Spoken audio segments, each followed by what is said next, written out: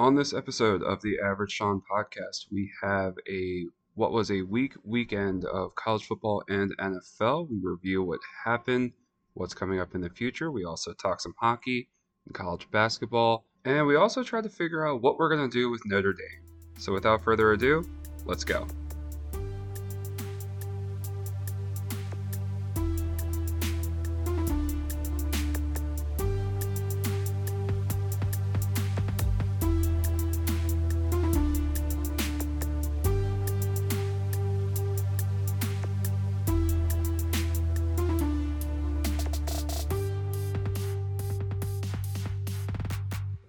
Welcome to another episode of the Average Sean Pod. Chris, how was your weekend? Crazy. Had a friend's wedding. Had another friend, big family gathering on a Sunday, all over the place. We're also like in just absolute sports heyday that time of the year. Holidays are coming up. At least things are, hopefully in better shape than last year. And everyone I know has been fairly healthy, so cannot complain. What about you? It was good. I mean, overall, everything was good, especially when I took a look at our picks and realized that, we had a strong week overall. Any week that you can come out positive is strong. You yourself had a good week being up a unit in almost a half, and I was up a unit. So picks are, after a rough week the week before, we were looking good. But you and I were talking about this a little bit before we got on here. The college football schedule right now is unexciting at best. Yeah, I mean, I think that we've weathered the brunt of like the big marquee matchups. We're kind of like holding our breath, getting to conference championship time just about. And I was mentioning to you that there's some pretty crazy tiebreaker scenarios that are still at play. I think there's only been one of the big, well, Power Five and then the Group of Five conferences that have actually been clinched. If, off the top of my head, I want to say it's the Sun Belt, but everyone else is still like has multiple teams still in play. So that's cool. Hashtag Fun Belt. Fun Belt. That's right. JMU's new home. Yeah, we can say goodbye to them. Not that I'm mad that they're leaving the CAA, but see ya. So Peace out. Would not want to be you. I will also say it is still cruddy what the CAA is doing to JMU with the fact that they're leaving the conference and the teams can't compete in any postseason stuff. I think that in itself is pretty hot garbage. Yeah, I mean it's not fair to the athletes. I mean, specifically speaking of football, I'm not, I don't know what their women's soccer team has been doing, but at least with football, that they're at least going to make the playoffs. And I would imagine that that's their main concern. And, if anything, they won't be able to fly a banner. And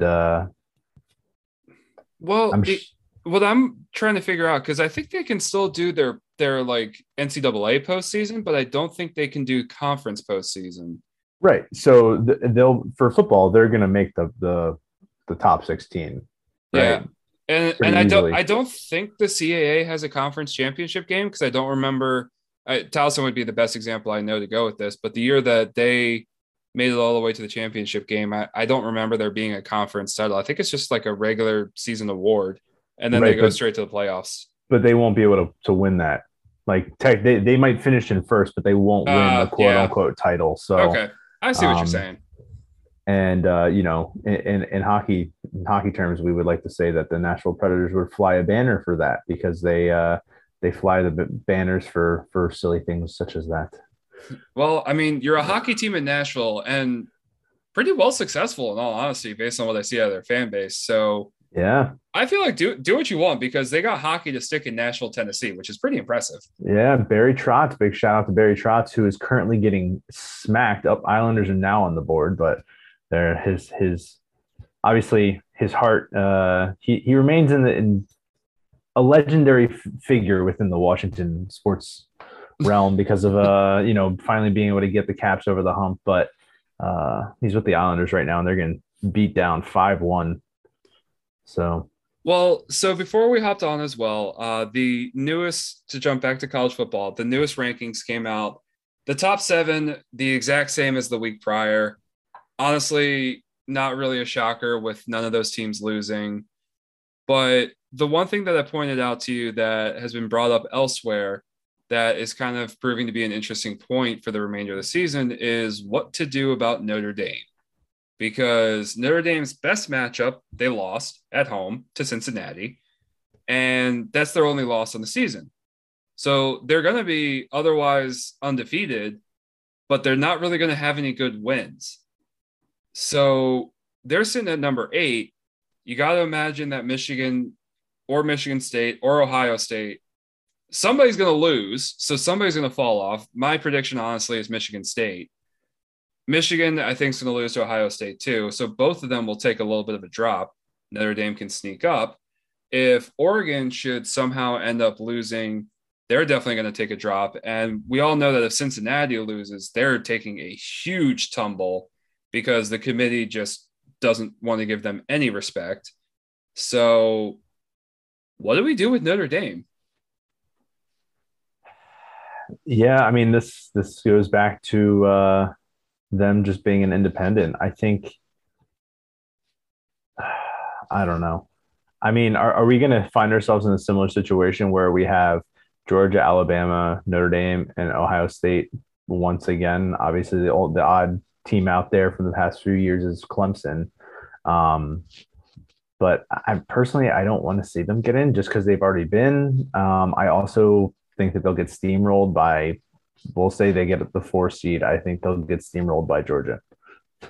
So the other thing that I omitted was Alabama potentially losing, because if they lose in the SEC title game or even potentially the Iron Bowl coming up, do we really think the committee's going to drop them out? Because they're sitting at number 2. Who have they beaten? I mean, they beat Ole Miss, which is sitting at number 12 currently, which looks good on paper. But when you look at like the factors that actually went into the game, I mean, Matt Corral was pretty much bent out of shape the entire game. And I mean, physically, not emotionally. And Ole Miss like struggled with Texas A&M for a bit and had to come back and take care of that. I might be completely misremembering. I think I'm thinking of the Auburn game. But either way, like Ole Miss, they're sitting at 12. They're not the greatest 12 to ever be a 12.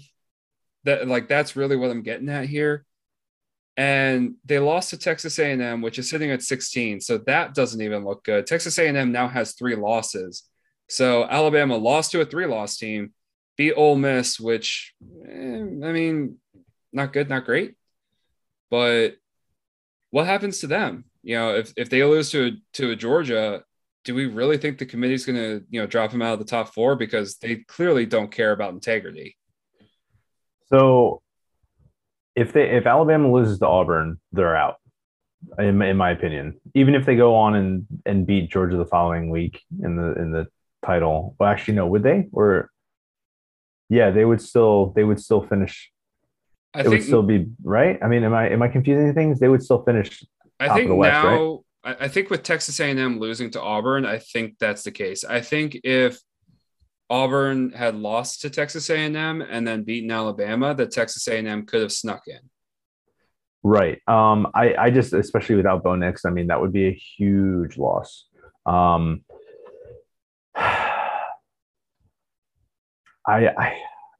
don't know. If Alabama were to lose to Georgia in the SEC title game, my heart tells me that they don't deserve to be in that top 4, but I also know how money and Sabanism has power over these rankings, and fairly enough. I mean, proof's in the pudding with him. I would also say that if they got in as a 4 seed, well, to just run it back with Georgia again. Yeah, would the committee do that though? I mean, that would, oh man, that opens up another can of worms. I don't know. I don't think that they would do that. I mean, I think it would be interesting to watch back-to-back weeks because how rare, if ever, that happens in college. The other thing I've noticed recently, or at least I've thought about recently, because it just feels this way. Does it ever feel like Alabama and Georgia play during the regular season? No, I don't think they did last year either. It never seems like they do. Like, Alabama played Florida this year. They've played some other teams from the SEC East, but it almost seems like the schedule makers are always saying like, hey, these are probably our best two teams. Let's, not have them face each other in the regular season and save them for the conference championship game because, it just works out that way. If it was like Alabama and LSU, then no way that you can't have that as a regular season matchup because they're on the same side of the SEC together. Right. Yeah.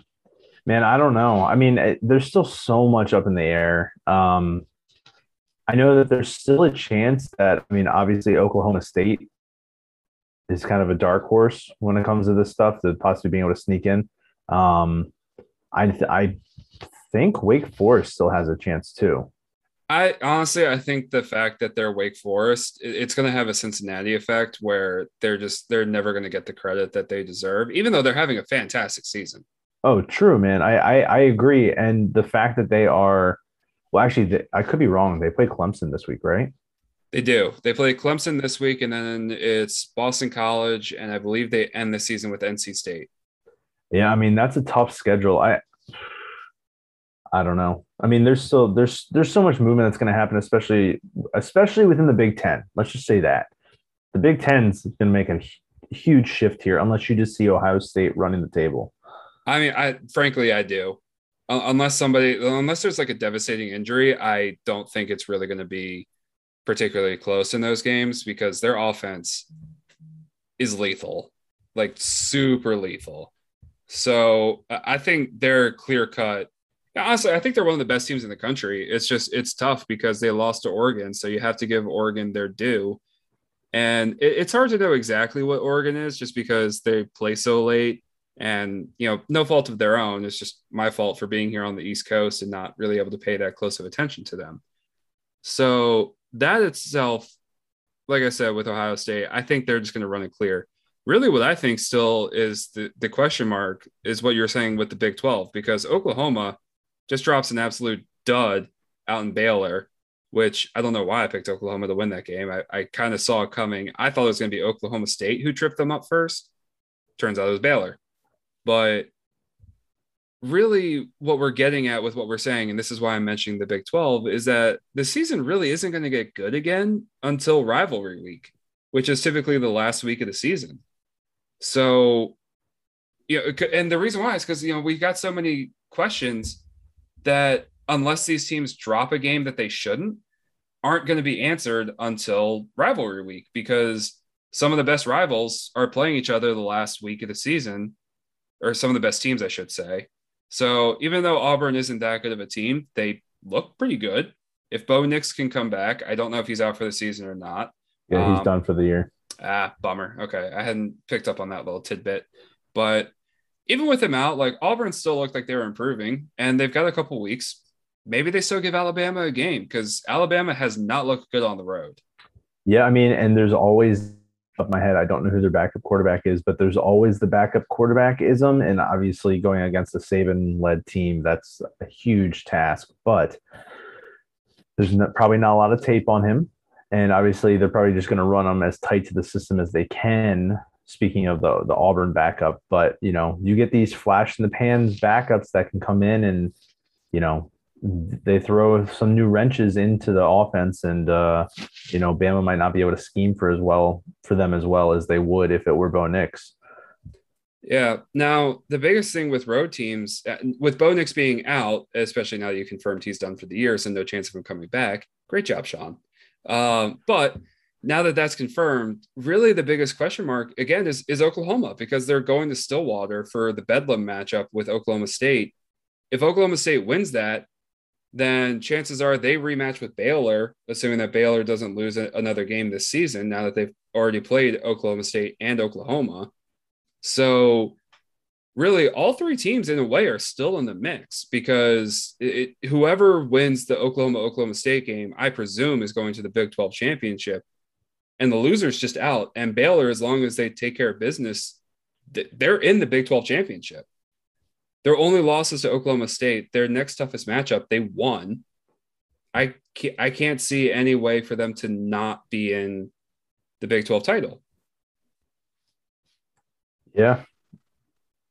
Now, Yeah, I agree. I mean,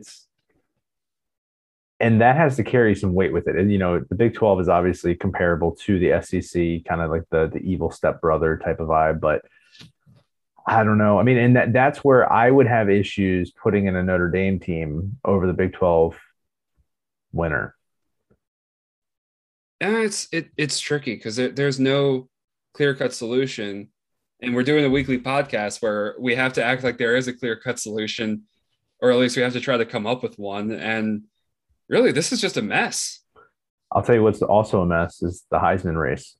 I didn't even think about that. Like, Well, uh, especially now, like so last week you had mentioned obviously Caleb Caleb Oklahoma's Williams, yeah. yeah, Caleb Williams um for stepping in the past few weeks. Matt Corral, I guess, is still in the mix. I mean, right now, I would have to imagine the front runner is Walker, Michigan State running back.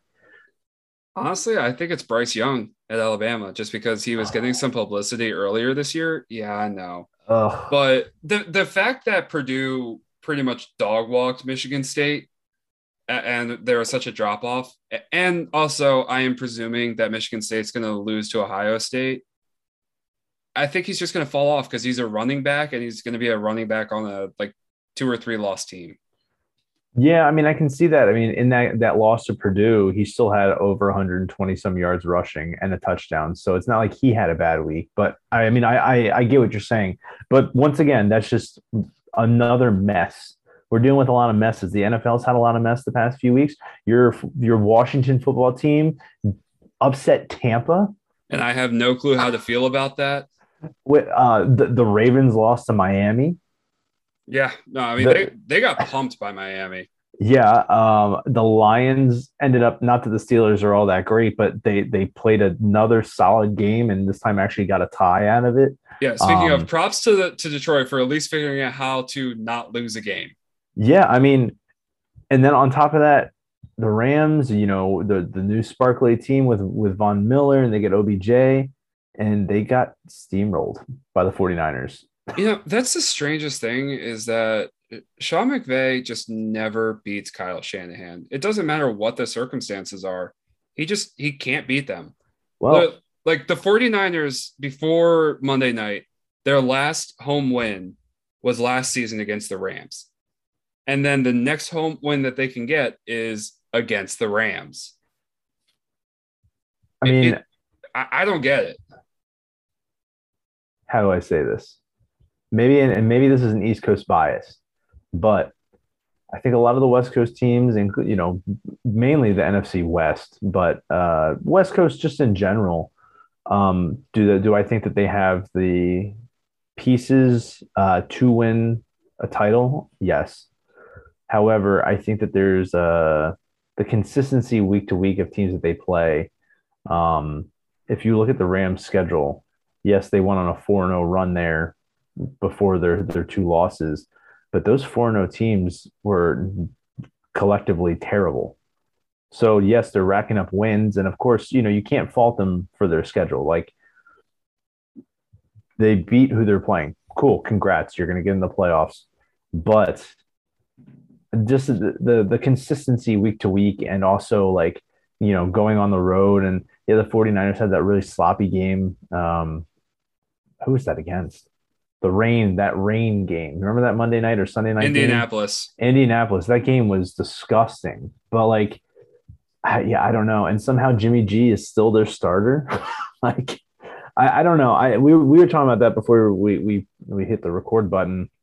Um, the inconsistencies with the 49ers. I mean, Kyle Shanahan's wooed as being this like offensive genius and whatnot, and I think he is, and they have great pieces and whatnot, but they're so hard to project and predict what they're going to do week to week. Sometimes they look great, like this week.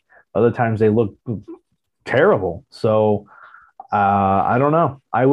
That's a tricky team to be putting any money on. Yeah, I will say that the one team I don't know what to do with right now is Arizona because of the injuries that they have to Kyler Murray and DeAndre Hopkins. But at the same time, Kyler Murray got hurt towards the end of last year and fell off as a result of it, and he's injured again.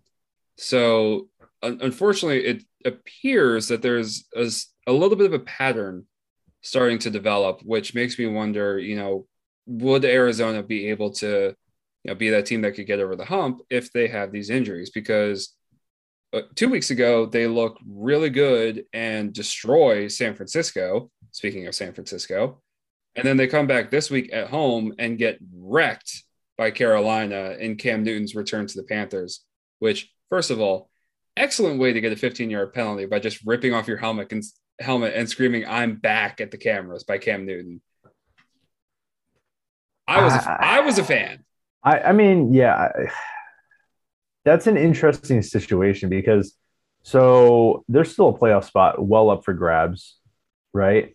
It's in NFC, obviously a lot of playoff spots, but Carolina's still in the mix, like significantly in the mix.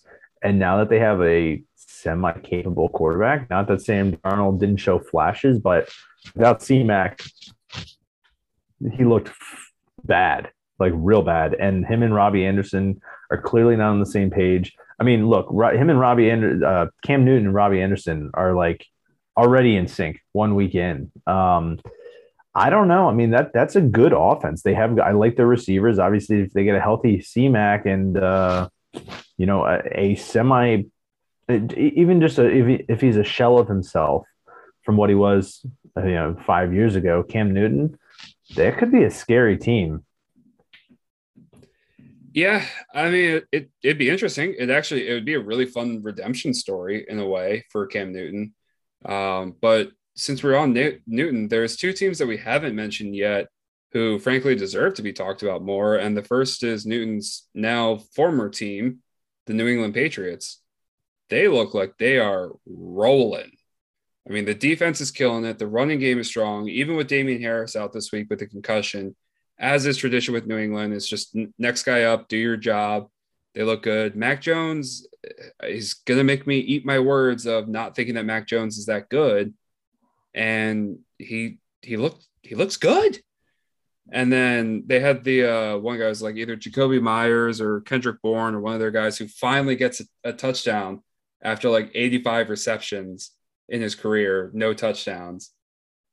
The stars seem to kind of be aligning up in Foxborough, but also by comparison, Tennessee just is low key the best team in the league right now, and no one wants to give them credit. So kind of like what I was saying with Notre Dame, like what do we do with these two teams because they're both in the same conference?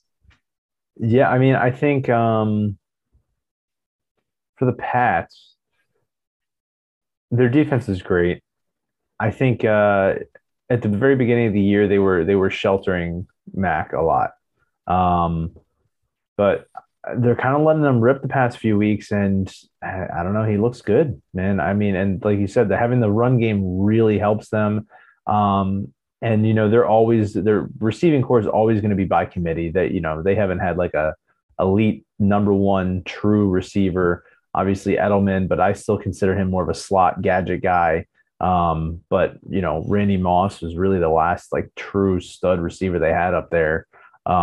Ignoring the fact that they had Ocho Cinco at one point, and I forgot that happened, and one game of AB. So yeah. I don't know. I mean, they still have to play Buffalo twice, if I'm not wrong. No, I believe they do. That will be the test, I think. I imagine the Pats will make the playoffs, probably as a wild card team. And if anything, it should just leave us all shaking in our boots for the next few years, because now if they have a legit quarterback and they can establish a run game, here we go again. Yep, here we go again. So I don't know. We'll see. I have to admit, though, like without Brady being there and the fact that it is like a young quarterback, not just like an old veteran who's plugged in to keep the machine going on, there is an air of freshness to this. Totally. So, I mean, even though it's the Patriots, even though it's still Belichick and Robert Kraft is the owner, it feels different, even though it's the same team. Yeah, I mean, yeah, I would agree with that. And don't forget Josh Daniels. He's kind of the offensive guru behind. Well, he literally is, but he's Don't forget him so much that you forgot to say the Mick in front of his Daniels. Oh, geez, yeah. Josh, what I say? Josh Daniels? Oh Josh my. Daniels. Wow.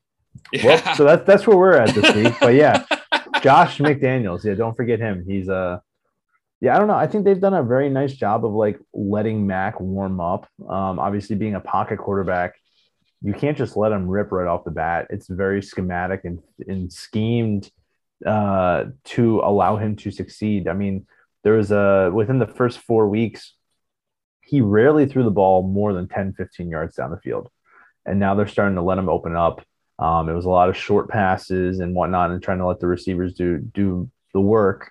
And I mean, if anything, that's a template. It works. They built up his confidence. They got beat pretty bad. I'm trying to think. They had one really bad loss. Was it to Miami? Was that Miami's first win? New England? Yes. Yes. Yeah, Yeah. Yeah. They lost week 1 of the season, I believe. that's right. So I don't know. We'll see. I mean, I still think that if the Mac versus Brady debate, I think Mac has more tools than Brady does, raw tools at this point. Oh, Um, if we're saying comparatively speaking from like when Brady was that age, absolutely. But in fairness, the development of quarterbacks now is much better than it was when Brady first started. yes, That is 100%. something that can't be ignored. Yep. No, I agree, man. So 100% agreed. I'm gonna pause the football talk real quick just because I've been watching the Towson game on my side screen here during this, and the last 5 minutes of this game have been the most absolute frenetic back and forth, nonsensical pace, and I cannot help but say something about it because I'm literally like watching the ball pop back and forth like a ping pong ball, and nobody's making a shot. What's the score? Towson's up by like 25. They're on the commercial break right now, Nice. but it was just crazy to watch because I'm sitting here like I'm looking over and it's like, oh hey, Towson's got the ball back, air ball, and hey, Hampton has the ball. Nope, Towson just got it back because they stole it. Missed shot. Hampton comes down, Hampton shoots, air ball. I'm sitting there going like, oh my goodness, like the pace of it's fun, but it'd be even more fun if shots could be made. Well, so question for you. Towson plays Pittsburgh later this week. I would take Pittsburgh. I hate to say it, but Towson lost to Monmouth this past weekend. I would love to say that Towson could pull off the upset. I am still debating how I feel about our head coach. Right now, they're coming back in the game. Towson's actually up by 20. But right now, there's a guy on our team who just looks like an absolute unit. And I looked up his stats on the website real quick just to figure out who he is. It's a kid from Mount Airy in Maryland who's 6'10, 250. But if you look at him, he honestly looks like a linebacker. Like That's huge. the man is just like he's just wide. Like he's a truckload of body. That's the best way I can describe him. And it's utterly hilarious to see. Crazy. So all right. So moving back to football though. Yeah, I'm happy that the Patriots are at least consistent because in terms of storylines, what that does is kind of like legitimize the Belichick storyline of things for a while, where, it looked like the answer was always Brady. And especially now that Brady has looked kind of iffy without Gronk and AB in the lineup recently, it it really should lead people to the point, and of course, it's America. They're never going to agree on this. It really was, in my opinion, 50% both of them. There's a reason that Belichick struggled without Brady in his first year without Brady, and also the fact that he had Cam Newton because Cam Newton was such a complete different side of the table of Tom Brady that it just wasn't the right fit.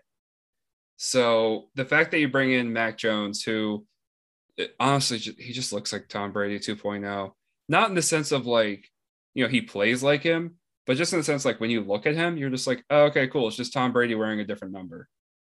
So I don't know if that really explains it clearly. It's just something about the way he looks, and it feels the same, despite the feeling of freshness I said earlier. It feels the same because I guess the team looks the same, but knowing that it's a new guy, it feels new. I don't know. I'm just talking in circles when I'm trying to say that the same old for some reason feels new. Yeah, no, I agree though. It is. It totally is. So it will be interesting to see what happens when they play Buffalo. It is also curious. We still haven't talked a ton about Tennessee. They lose Derrick Henry. He could come back by the end of the season, which is actually low key maybe a really good thing because one, it was a bone break. It wasn't a soft tissue injury. So that one's a little bit easier to determine when you can come back from, at least from my experiences. But also, he's doing several weeks worth of rehab. And no, you never want to rehab something that's broken and then say you're better off for it. But he's doing a ton of rehab. He's clearly been in great shape his entire career. So I don't think that his rehab is just going to be focused on his foot. He's going to be rehabbing with the intention of coming back on the field looking really good. So you're ostensibly getting a fresh Derrick Henry at the end of the season, which you normally don't have. And Julio Jones is going to be out for a while. If he comes back, if he's even a shell of himself, which he kind of has been, that could still lead to some level of productivity.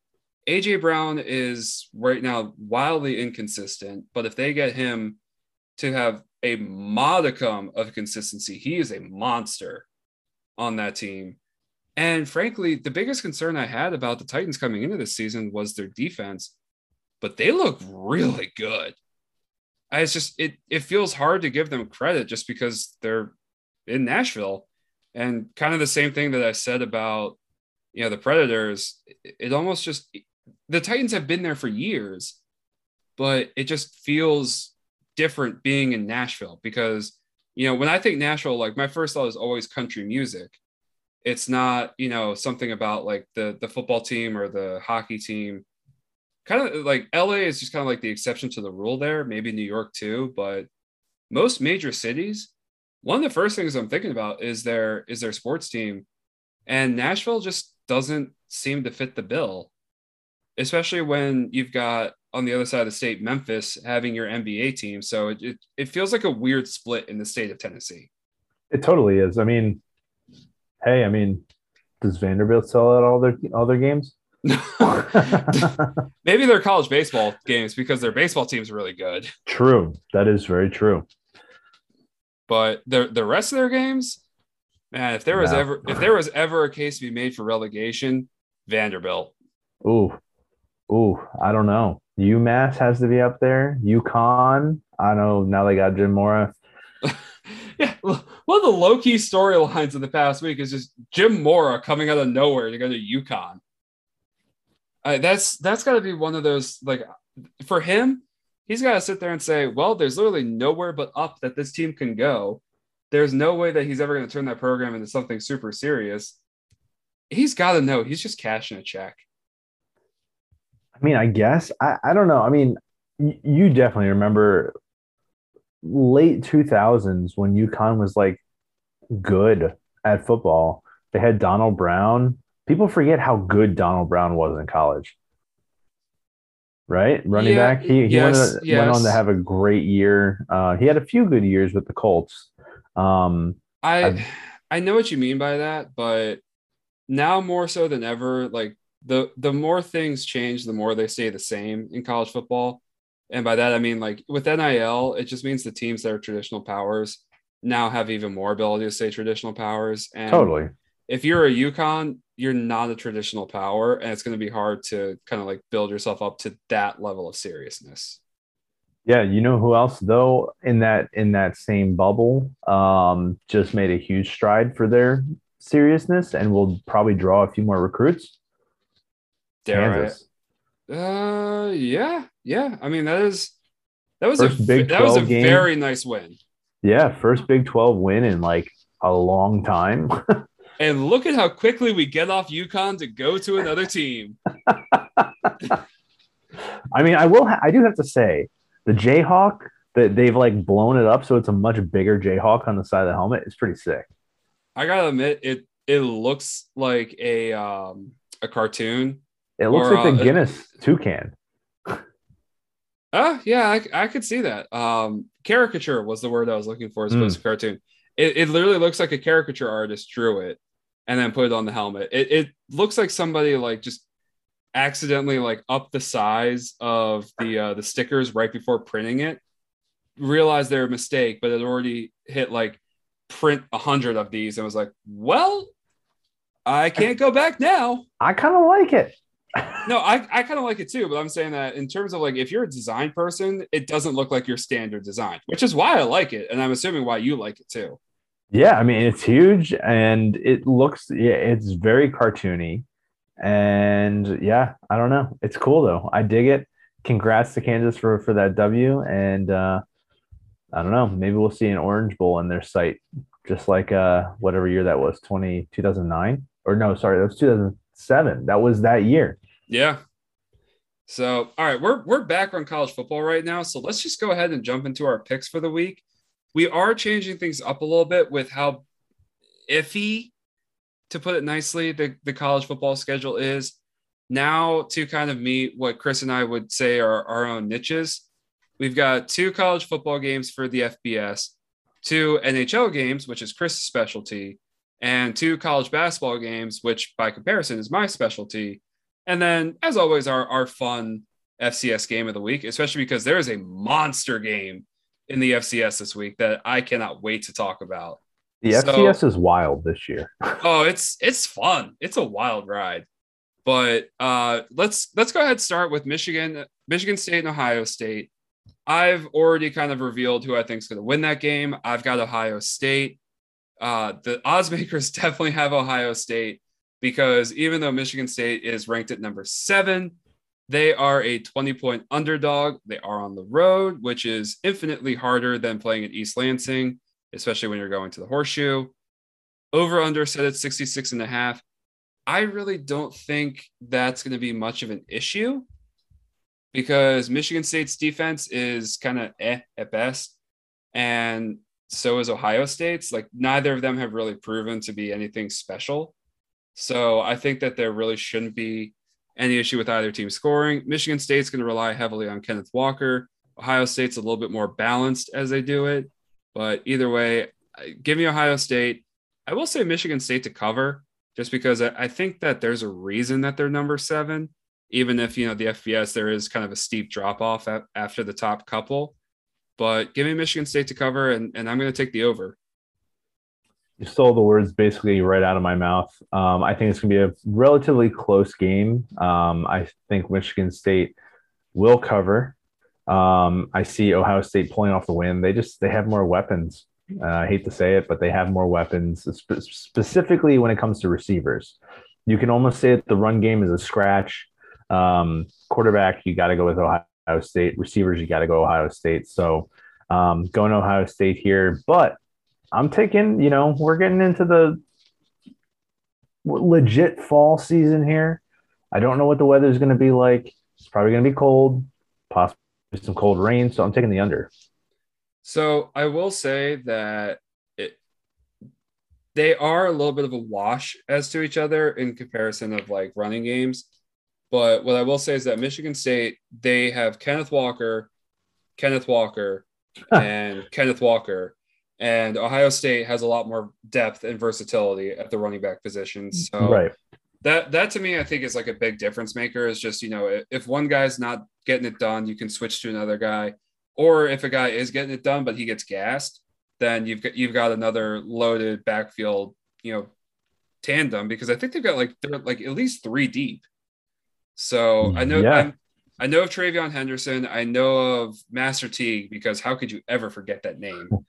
And I believe there's one other whose name I am unfortunately forgetting, but they've got way more talent than in that position group than Michigan State does. Kenneth Walker is just so good. He kind of makes up for it. Yeah. And I will say, I mean, I think that Michigan State keeps it close enough that and they're going to do everything in their power. And I don't think this is any type of secret to keep the ball out of Ohio State's hands, right? They're going to play a heavy possession game. The problem is that Ohio State's, but with their receivers, specifically their speed on the outside, add that with the running game. And I mean, they can score very quickly. So I don't need, it's almost like that could burn them. And if anything, that could tire out Michigan State even more. Running the football is exhausting, especially for the big guys up front. So, got to go Ohio State here. Yeah, I think it'll be closer than what the odds makers think of it. Namely, just because I don't think Ohio State's defense is that good, and I think Kenneth Walker can keep him in the game. Even though Purdue did beat Michigan State, it was a very clear letdown spot that I should have picked up on and just didn't. Hindsight being 2020, of course. But I think that was a little bit more of a kind of like a misnomer when you're taking a look at the season. You're just going to look at it and be like, oh, well, how did that happen? Well, if you look at the schedule, they just beat Michigan State or Michigan the week before. If you look at the box score, you can kind of see, oh man, it was a big comeback too. So you start putting the pieces together. I don't think they're as bad as they were playing that week. I think they were just emotionally drained, which to me makes perfect sense. Yeah. Now, speaking of teams that are kind of on the emotional downside of things, Oklahoma is hosting Iowa State after Oklahoma basically just blew their season, losing to Baylor. But a few things that are going into this, Oklahoma does play much better at home. At the same time, Iowa State is the same team that tripped up Oklahoma State from having an undefeated season themselves.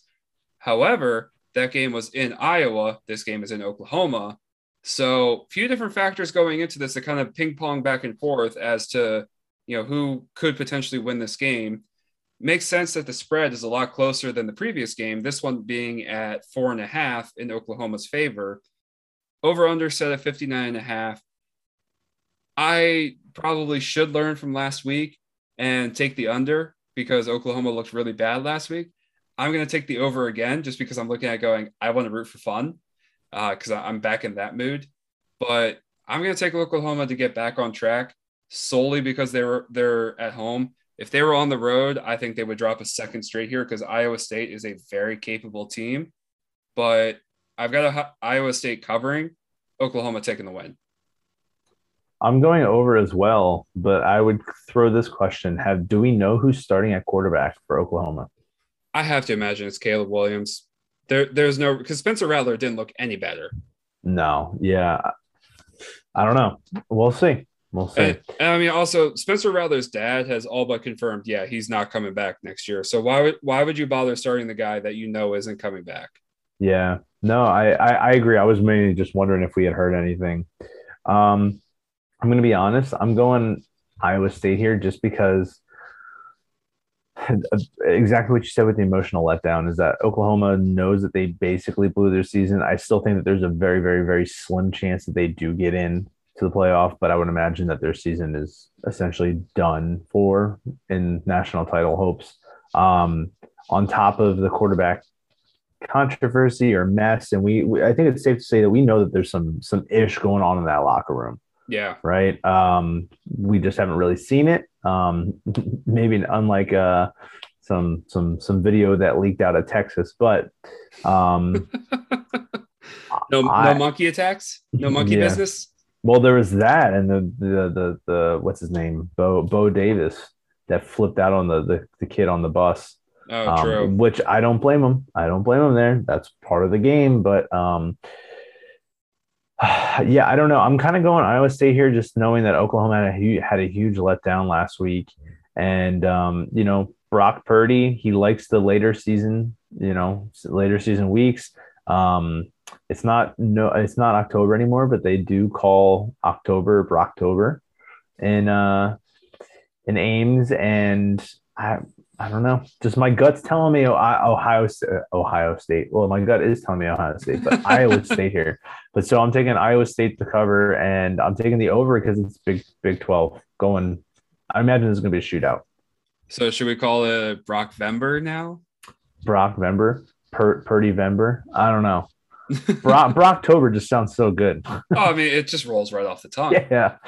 Now, let's move to NHL games where for this and for the college basketball games, also the FCS game, hence why we've only been picking the heads up money line winners. The odds have not been posted for Saturday's games yet. Now, as I'm recording this, I will purposely say that I chose weekend games. One, not initially noticing that the lines wouldn't be up, but then when I thought about it, it makes complete and total sense.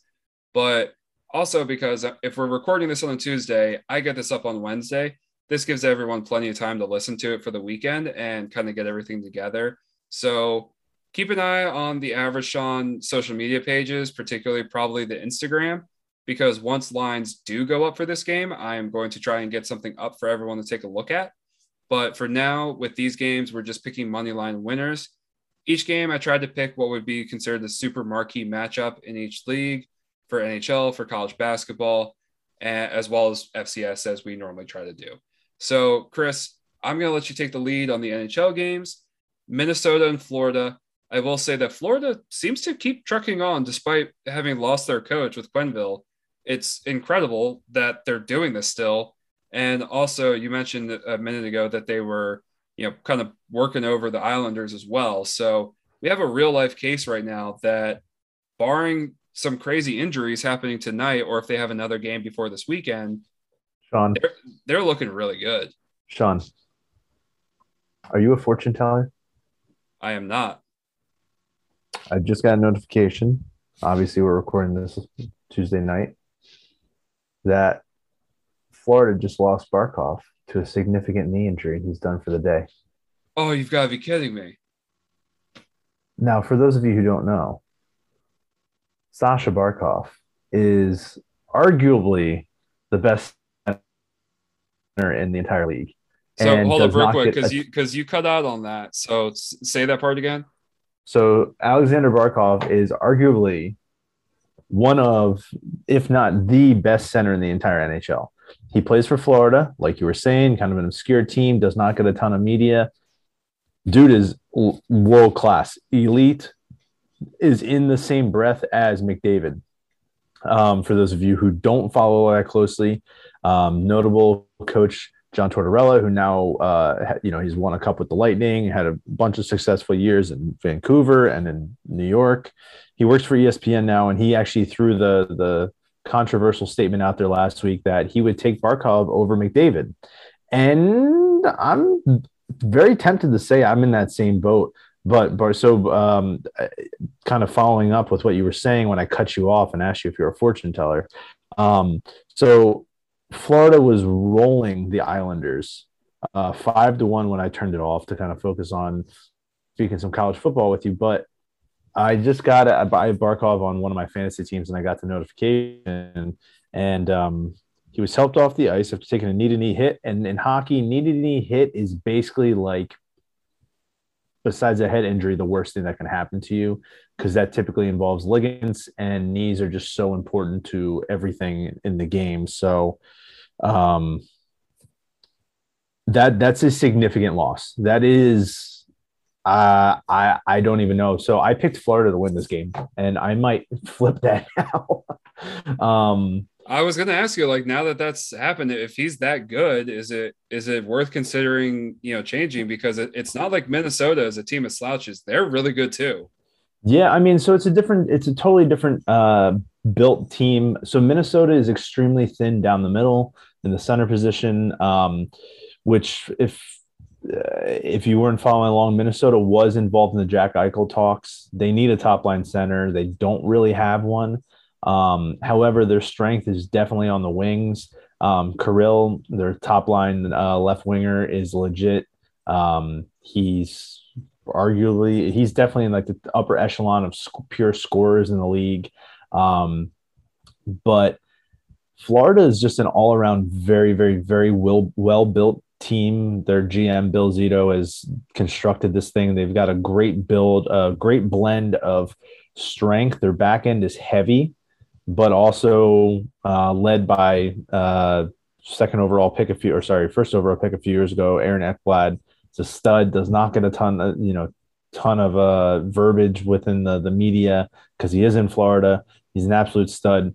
The back end, they have Bobrovsky, who's a huge name. They have Spencer Knight, who is the up-and-coming goalie stud. He's going to be real good for a real long time. I believe he's only 20 right now. They have Bobrovsky signed for a long time. They're very balanced. They have a nice blend of youth. Their third line center's a rookie, and they've got Owen Tippett, who was also a high round pick a few years ago. But Barkov being out, I'm gonna flip here. I'm gonna take Mini. sometimes I just love hearing you rip about NHL because I literally just sat here for the last couple of minutes just sitting there going like I am picking up on so much stuff that even if I've heard these names before, it's coming out in a completely different context. It's fun listening to you talk about it. Yeah, so and it's funny too. Obviously they lost Quenneville. Quenneville's a good coach. Proofs in the pudding with the wins. All the off ice stuff, whatever, screw him. We can separate the coach from the actions, at least in this context. Yeah, I'm talking strictly on ice stuff. Yeah. They've had a little letdown. They have not been rolling as much as they were prior to that. Understandably so. They have a very good team if they can stay healthy. I still haven't seen the hit. I was trying to pull it up on Twitter, but that sucks, and I'm still trying to process that because he was one of my keepers on my fantasy team. He's a huge. I mean, he is the motor of that team. So as I'm still processing this, what is your pick for this game? So there was a few things that we're going to. I also contemplated flipping to Minnesota, but Minnesota right now, as we're recording this, is down 2-1 against the San Jose Sharks. Obviously, time for Minnesota to come back, but San Jose is 3-6-1 in their last 10. They're 6th in the Pacific Division right now. They're 7-6-1 overall. So that means they started out pretty okay. They've been looking bad. So I feel like if you're going to be a top team in the division, again, everyone in the NHL is professionals. I get the fact that, it's going to be a tight league and things like this will happen, but it doesn't feel like that should be a game where Minnesota should be struggling. Minnesota is tops in their division in the Central. They're 10-4-0. So they haven't even had an overtime loss, which I guess you could say is good or bad with the fact that they have regulation losses, but they're first in the Central. They should be pretty good. And I'm going to end up sticking with Florida because every time I go to take a look at what's going on, Florida's at the top. So maybe losing Barkov is like a completely different story than losing your head coach, because also in the NHL, sometimes coaches get run through pretty quickly. But I don't know. I feel like Florida being at home, they've got the right sort of stuff going on that I think that they can keep on trucking even with this injury. Obviously, they won't be as dynamic, but I think that they're just kind of in that right sort of positioning where, hey, we've already been dealing with some, side stuff going on as, blowback of what's going on up in Chicago. We're already kind of used to this, this controversy, or in this case, it's not controversy, it's just adversity. It's something that they're okay with. Obviously, not because they actually won it, but just because they have to be used to it. So I'm going to stick with Florida on this one. Yeah, I mean, I really cannot fault you there. And maybe it was just a knee-jerk reaction for me to flip to Mini. But, yeah, I mean, both of these are very good teams. I would much rather have to go head-to-head with Minnesota in a 7-round series than, a 7-game series, opposed to a 7-game series against Florida. Florida was built with one goal, and that was to be able to take down the Lightning. And of last year's playoffs, they gave the Lightning the hardest, series. And it's safe to say they just continued building on that this year. They're a very, very, very balanced team. But I'll stick with the Mini pick. Now, the other game that we've got going on for the weekend that I picked up is Calgary and Boston.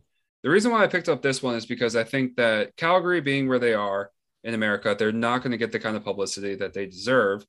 They're third in the Pacific, so pretty solid. I mean, they're not top tier right now, but they're pretty good. And also, I've been keeping track of their schedule as best I can. It seems like they basically just live on the East Coast. Yeah. Barring like one game against the Sharks. Their last several games have all been on the East Coast.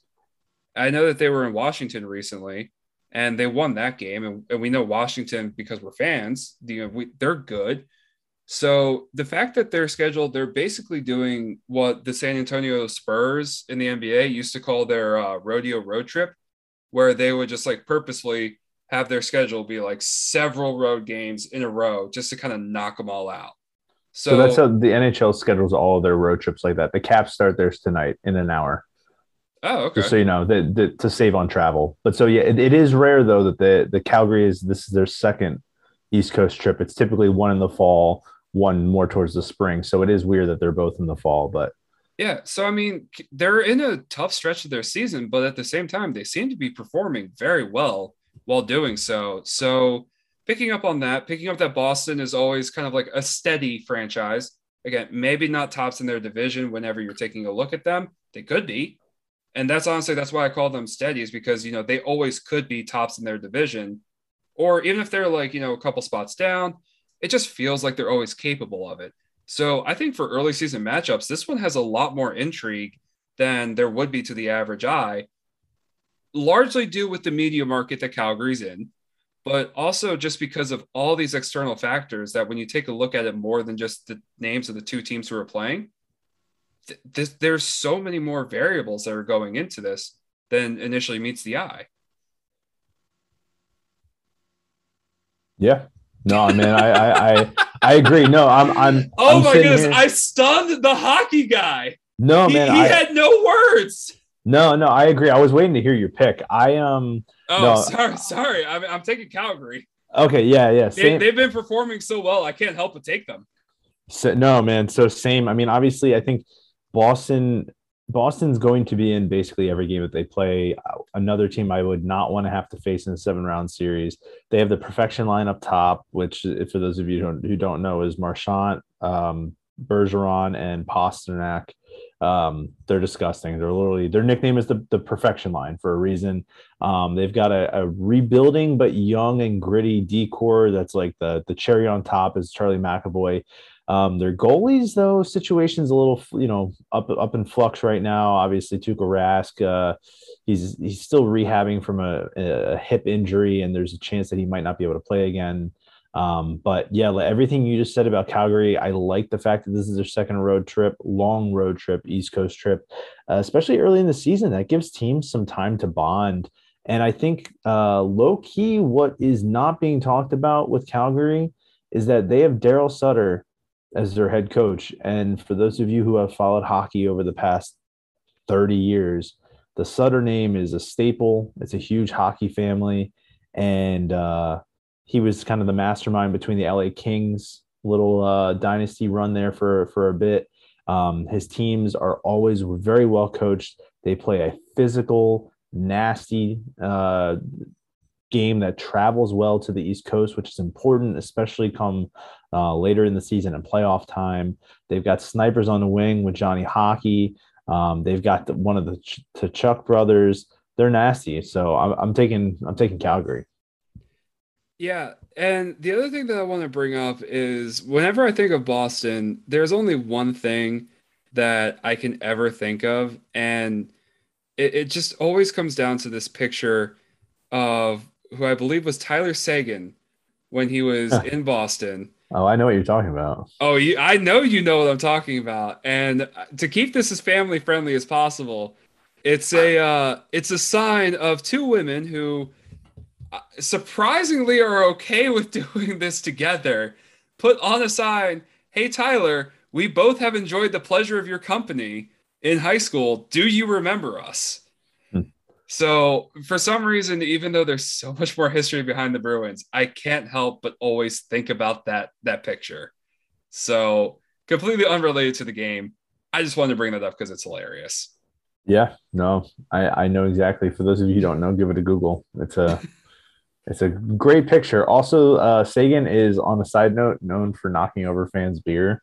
Who if you're sitting ice, right along the boards, you put your beer on the boards, he will purposely come over during warmups and knock your beer over. So don't do that, or else you're going to be down like $15. That's a hilarious troll. He does it like all the time. I don't know why people are so surprised by it, but yeah. All right, now here's you were excited about the hockey talk. Here's what I'm excited. I want to hear you talk some college basketball. All right. So first game we've got up is Villanova with Tennessee. Big matchup. Villanova seems to be kind of almost taking a Gonzaga mold early to the season where Gonzaga is saying, "Hey, we're a smaller school." Gonzaga more so has some stuff to prove because their conference schedule is hot garbage every year, to no fault of their own. But Villanova already traveled out west to UCLA, lost a game in which they were up 10 with 10 minutes left to go in the game. They are now traveling to Knoxville, Tennessee to take on the Tennessee Volunteers. So early on in the season, based on rankings, this is a really good game. The concerns that I have with this, with both sides, which it's not really concerns, more so just we're going to figure out how these teams are, is Villanova is paper thin on their roster. Connor Gillespie is back after a season-ending injury last year, which really derailed their postseason. He is their best player by far. Also, little quick side note about Villanova's roster. They have somebody on their team with the last name of Arcidiacono.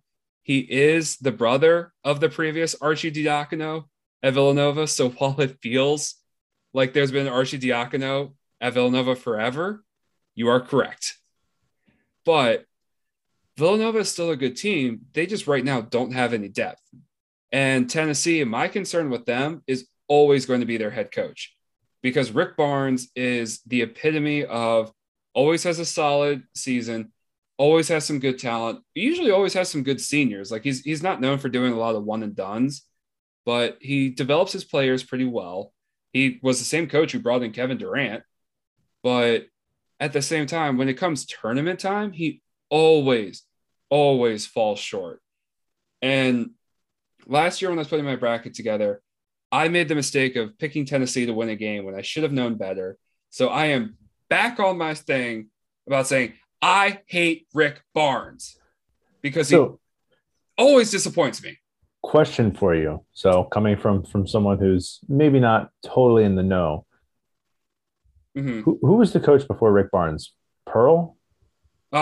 Bruce Pearl was there for a bit. I don't know if there was anyone in between, kind of like there was Brad Doherty at UNC in between Dean Smith and Roy Williams, but it basically went Pearl to Rick Barnes. Because Pearl was pretty out there too. Pearl's still in the SEC. He's down in Auburn now. Yeah. So he's an interesting cat. So they all are. Honestly, I don't know. Rick Barnes, to me, he kind of gives me the vibe of like, if he's anything, he's like a high school gym teacher who's like on his like not retirement tour, but he's not the best. He doesn't look like a basketball coach is really all I'm trying to say. I was trying to find a nice way to say it, but he just doesn't look like a basketball coach. Now, here's the thing. They've played 3 schools so far. Lenoir-Rhyne, which I believe is a D2 school. That was an exhibition game. Whatever. But they played University of Tennessee and Martin, Eastern Tennessee State. They've won both of those games. They won the Tennessee-Martin game. They actually almost won them by near identical scores. They beat Martin 90-62. They beat ETSU 94-62. And dude, they just let up 62 in every single game, because I'm looking at their exhibition box score now, and Lenoir-Rhyne scored 62. Weird. So either nobody's keeping track of the opponent's score, or their defense is just oddly consistent. I mean, hey, that's if your defense is that consistent that you know that, hey, we just need to score 63 points to win, I'm gonna feel pretty good playing for that team. I mean, certainly fair. Now, there is a few players on Tennessee that are worth looking out for. I am going to try my best to say this last name. I am so sorry in advance. But Olivier Kamwa, it's probably Kamwa or something close to that. I probably butchered that. Again, apologies. But he puts up 23 against ETSU. Kennedy Chandler also looks pretty solid from everything that, I've seen, everything that I've heard, everything that I'm reading into. I am a little, not concerned, but just curious how a team that only has 18 free throw attempts against ETSU is going to be down the stretch, because to me, that signals that they take a lot of outside shots. And if you go cold from outside, you're in a tough spot. But at the same time, 18 attempts means you get a good number of fouls. And as I've said, Villanova is paper thin. So maybe they're a nice little healthy mix of things. I'm not sure. So I'm really watching this game to get a sense of, okay, how is Tennessee really? And how can Villanova, do in what's essentially a tournament style of things where it's not 2 days apart, but imagine the normal NCAA tournament. To advance, you have to win. So you win your game the previous Saturday. So you go to, I don't know, Thursday or Friday the next day. It's only a few days later because they're not that far removed from playing UCLA.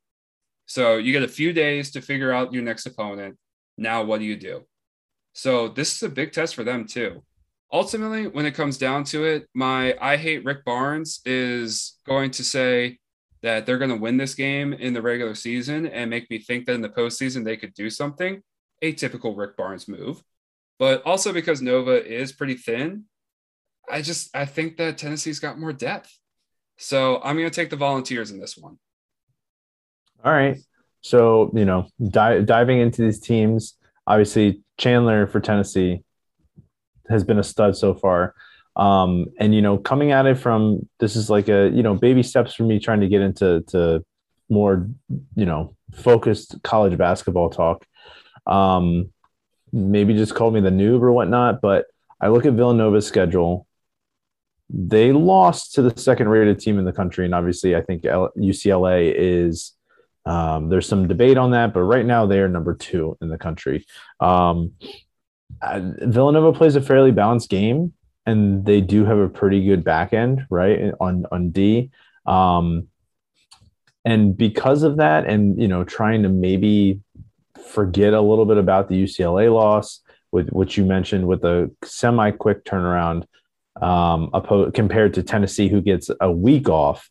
Nova gets Howard, which should be an easy steamroll for them, and then they get Tennessee later this week. So I'm going to pick Villanova here, and we'll see how that goes. I mean, it's a fair point. The one thing, though, that goes without saying is that Jay Wright will, as Jay Wright always is, be the best dressed person in the entire room, because that man puts a lot of time and care into how he looks. Which, if you don't know, Jay Wright is Villanova's head coach. I did not know that, but I will go and peep out some of his styles after we're done recording. He is a sharply dressed man. Now, let's move on to the other game, because what's going on with the other game right now, we've got North Carolina traveling to Purdue. And this is, again, a top 25 matchup. It's in West Lafayette, Indiana. So, right, Purdue home cooking. I've been kind of keeping this to myself because I was curious to see how it goes. As of right now, Carolina, who has played all of nobody this season, they played Loyola of Maryland, who frankly isn't a basketball school. They played Brown, which is not one of the top Ivy Leagues. You've probably got either Harvard or Yale, or recently Cornell a little bit for that. But this year, I'm pretty sure Yale will be at the top. But either way, they're not one of the top ones. They only beat Brown by 7, which by Carolina standards, not good. I mean, you won the game, but not good. They did beat Loyola by about 16. That's better, but that was your first game of the season. Brown was your second. Right now, they're playing College of Charleston. Now, College of Charleston has been a pesky and pretty solid CAA team. But the CAA, notably, whoever their conference tournament champion is, usually gets either a 15 or a 16 seed. So even though Towson is in the CAA, and I want Towson to be as good as possible, and I want them to face good competition so they can get good seeds, if I'm being realistic, if Towson never wins the conference, they're going to be a 15 or 16 seed. It's just that simple. College of Charleston is currently up by 6 at halftime. College of Charleston, before this game, has played South Carolina State, Lipscomb, and also Loyola of Maryland. So the fact that they're up 42-36 against the number 18 team in the country is pretty staggering. And that's an upset alert that, frankly, could take the shine off this Carolina game.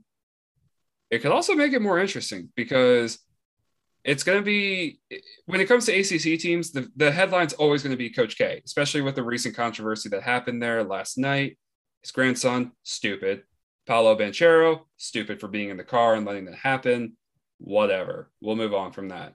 But this is Hubert Davis's first season at Carolina, taking over for a legend in Roy Williams.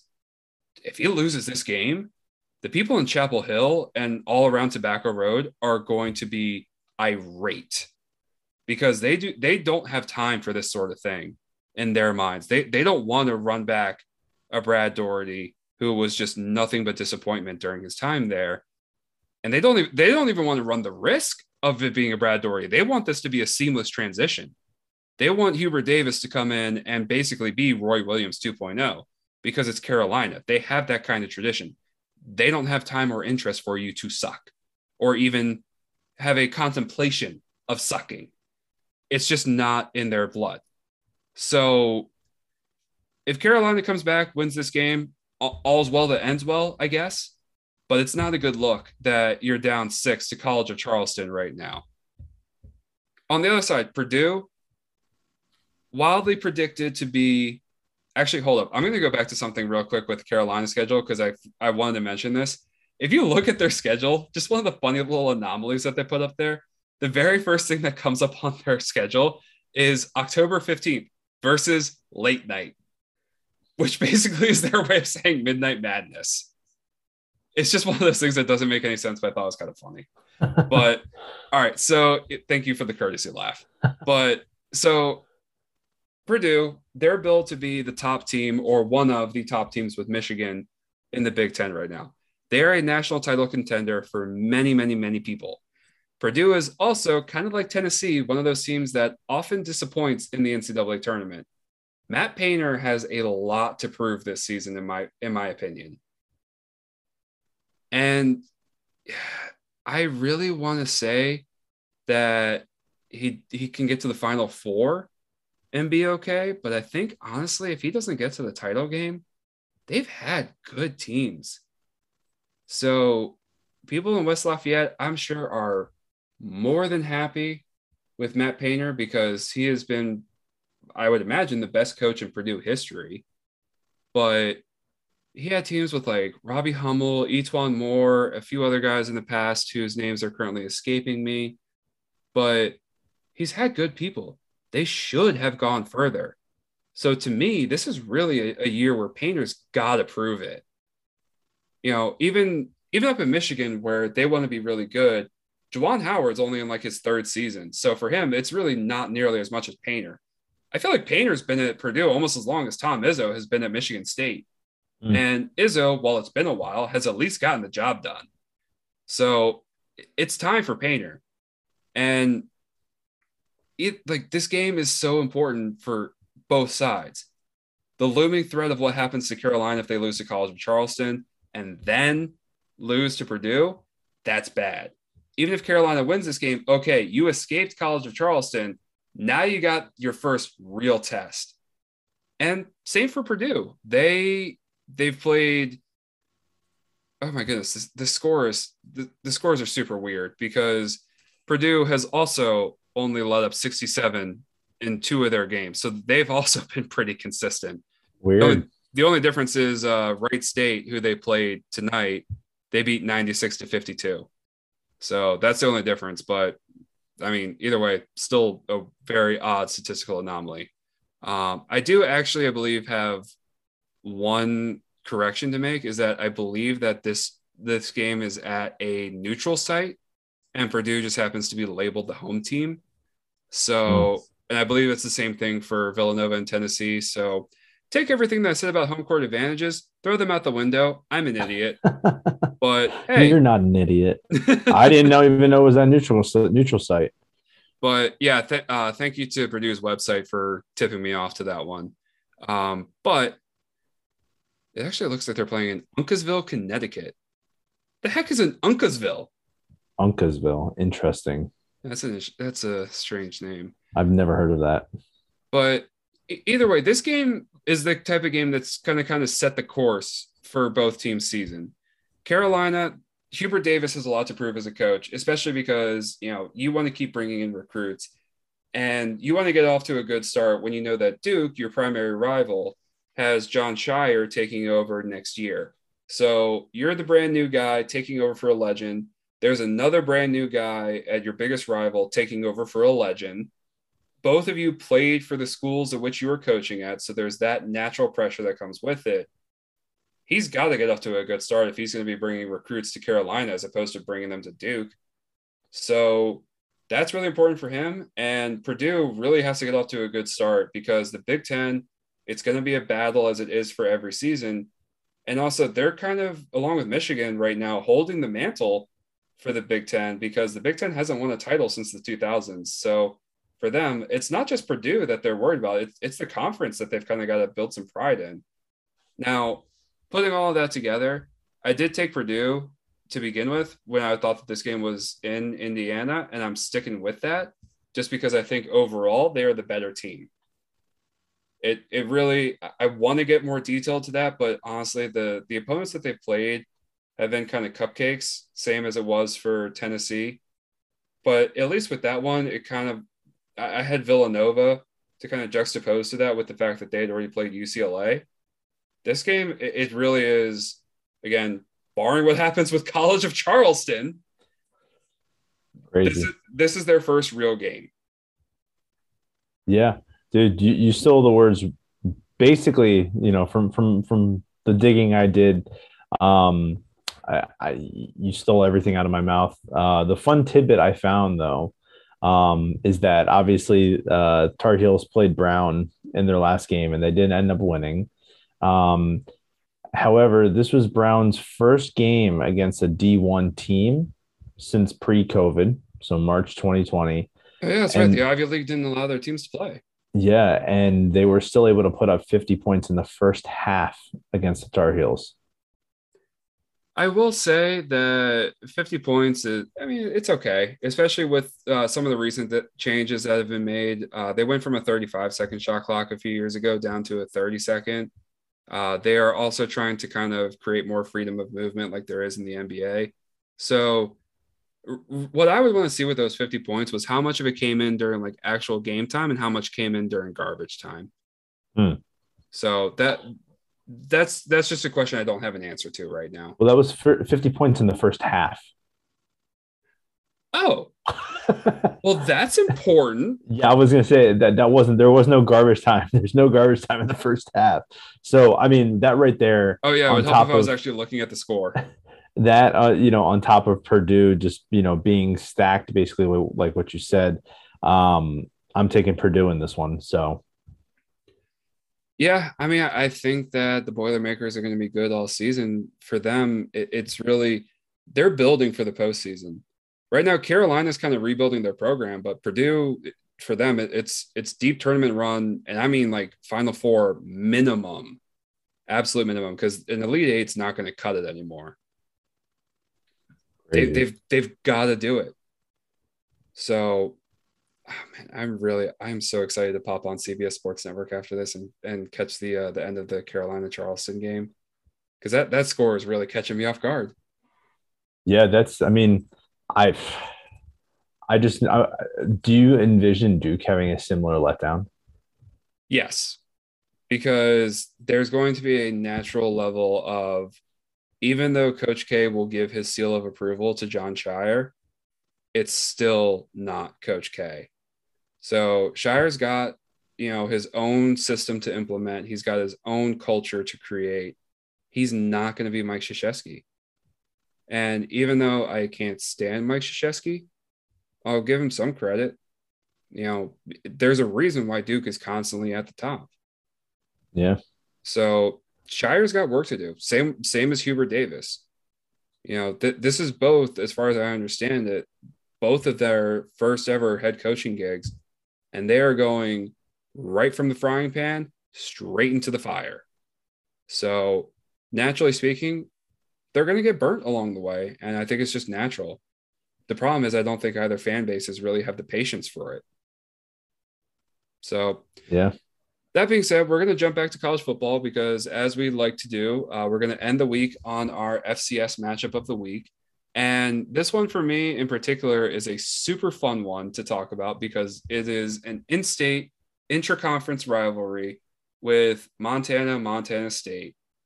When I was looking it up, they both have the same conference record, same as Eastern Washington, all three of which are in the Big Sky Conference, which also great name for a conference. Fantastic name. Low key, one of the best, if not the best in the country. I mean, Sun Belt, if they actually were called the Fun Belt, I think that would be an automatic win. But either way, Big Sky, great conference name. But this one's huge because these two teams are top 10. And while there is like more playoff spots than there are in the FBS, this is going to play a huge role in seeding, especially with how crazy the FCS has been week in and week out. So, Chris, who you got? So I'm taking Montana uh, for a handful of reasons. Mainly just looking at their record. So they have 8 total D1 wins across the board. Obviously, the most notable is against Washington. That's how they started their season, pulled off that quote unquote upset. I mean, now in hindsight, it's not really much of an upset, but it still is just being FCS versus FBS. But Washington was ranked in the top 25 for FBS at the time. And then on top of that, I was doing maybe a little bit of analytical dive here, but overall, Montana's strength of schedule was ranked 30th overall in the FCS. And they lost to Eastern Washington and Sacramento State, both of which were top 15 teams at the time, compared to Montana State, who they lost to Wyoming. So that was their one FBS loss. They don't have an FBS win. And their most notable win is over Eastern Washington. So while Montana State might be higher, I think that quality of wins, Montana takes the cake. So I'm saying Montana. Yeah. So, comparatively speaking, Washington, to set up some context, not comparatively speaking, contextually speaking, to set that up, Washington, they have won 4 games this year. Those 4 games are against Arkansas State, Cal, Arizona, and a Stanford team that has recently gone through an absolute battery of injuries. So Washington is not winning games against good teams. I mean, like Arizona sounds like a big name, so does Cal. I mean, Stanford more than anybody does. But you take a look at it, Arizona is the doormat of the Pac 12. They are terrible this season. Cal is just a hair above them in terms of terribleness. They just don't get the same publicity because they're not the worst. And Arkansas State, am I really supposed to take that seriously? So definitely, in my opinion, not an upset. Although I think it would be less considered an upset if it was like a Sam Houston that beat them because Sam Houston just looks really good. So I think the fact that Montana has suffered some losses, I will say that that does add a little bit of flavor back to the sort of like upset feel for me. I'm going to take Montana largely because they're playing at home. And I feel like this game is going to be one of those like super evenly matched ones. Looking at Montana's schedule, this is the last game of their season until they, if they do a Big Sky Conference title, I don't know, or until they hit the playoffs. So this one is, like we said, monumental for both teams. I want to be able to dive deep into this, kind of like what you did, and say like, oh, I've got X, Y, and Z, because I have been taking a look at, what both teams have been doing. Montana State, notably being one of the teams to trip up Eastern Washington. But to me, this is sadly as simple as it's their last game of the season, and Montana's at home. I think that kind of like what we saw with the crazy South Dakota play this past weekend. Sometimes a little home cooking's all you need. Yeah. So, it is an interesting position to be in when you can take a look at the schedule and say that Montana State beat Eastern Washington, Montana did not. And between those 3 teams, they are the top 3 teams in the Big Sky Conference. So you take a look at a common opponent who's also at the top of your conference, it would seem to suggest Montana State. On paper, Montana State looks like the right pick, especially because they're also, I mean, Montana lost to Sacramento State. That's not good. But just give me the home cooking. I have seen a few big Grizz games on TV. I haven't seen them in person, obviously. I would love to, but I think they're just going to take it. The home cooking works out. It's a simple explanation. It's kind of a moronic explanation, but it's the best I got. And I feel like that's all I need. They've got a pretty sick stadium. They do. I mean, for being an FCS school out in Montana. Yeah. And what else is there to do? Well, I was going to say, I'm not saying that to denigrate Montana. I'm saying that because honestly, I feel like they would go find other things to do.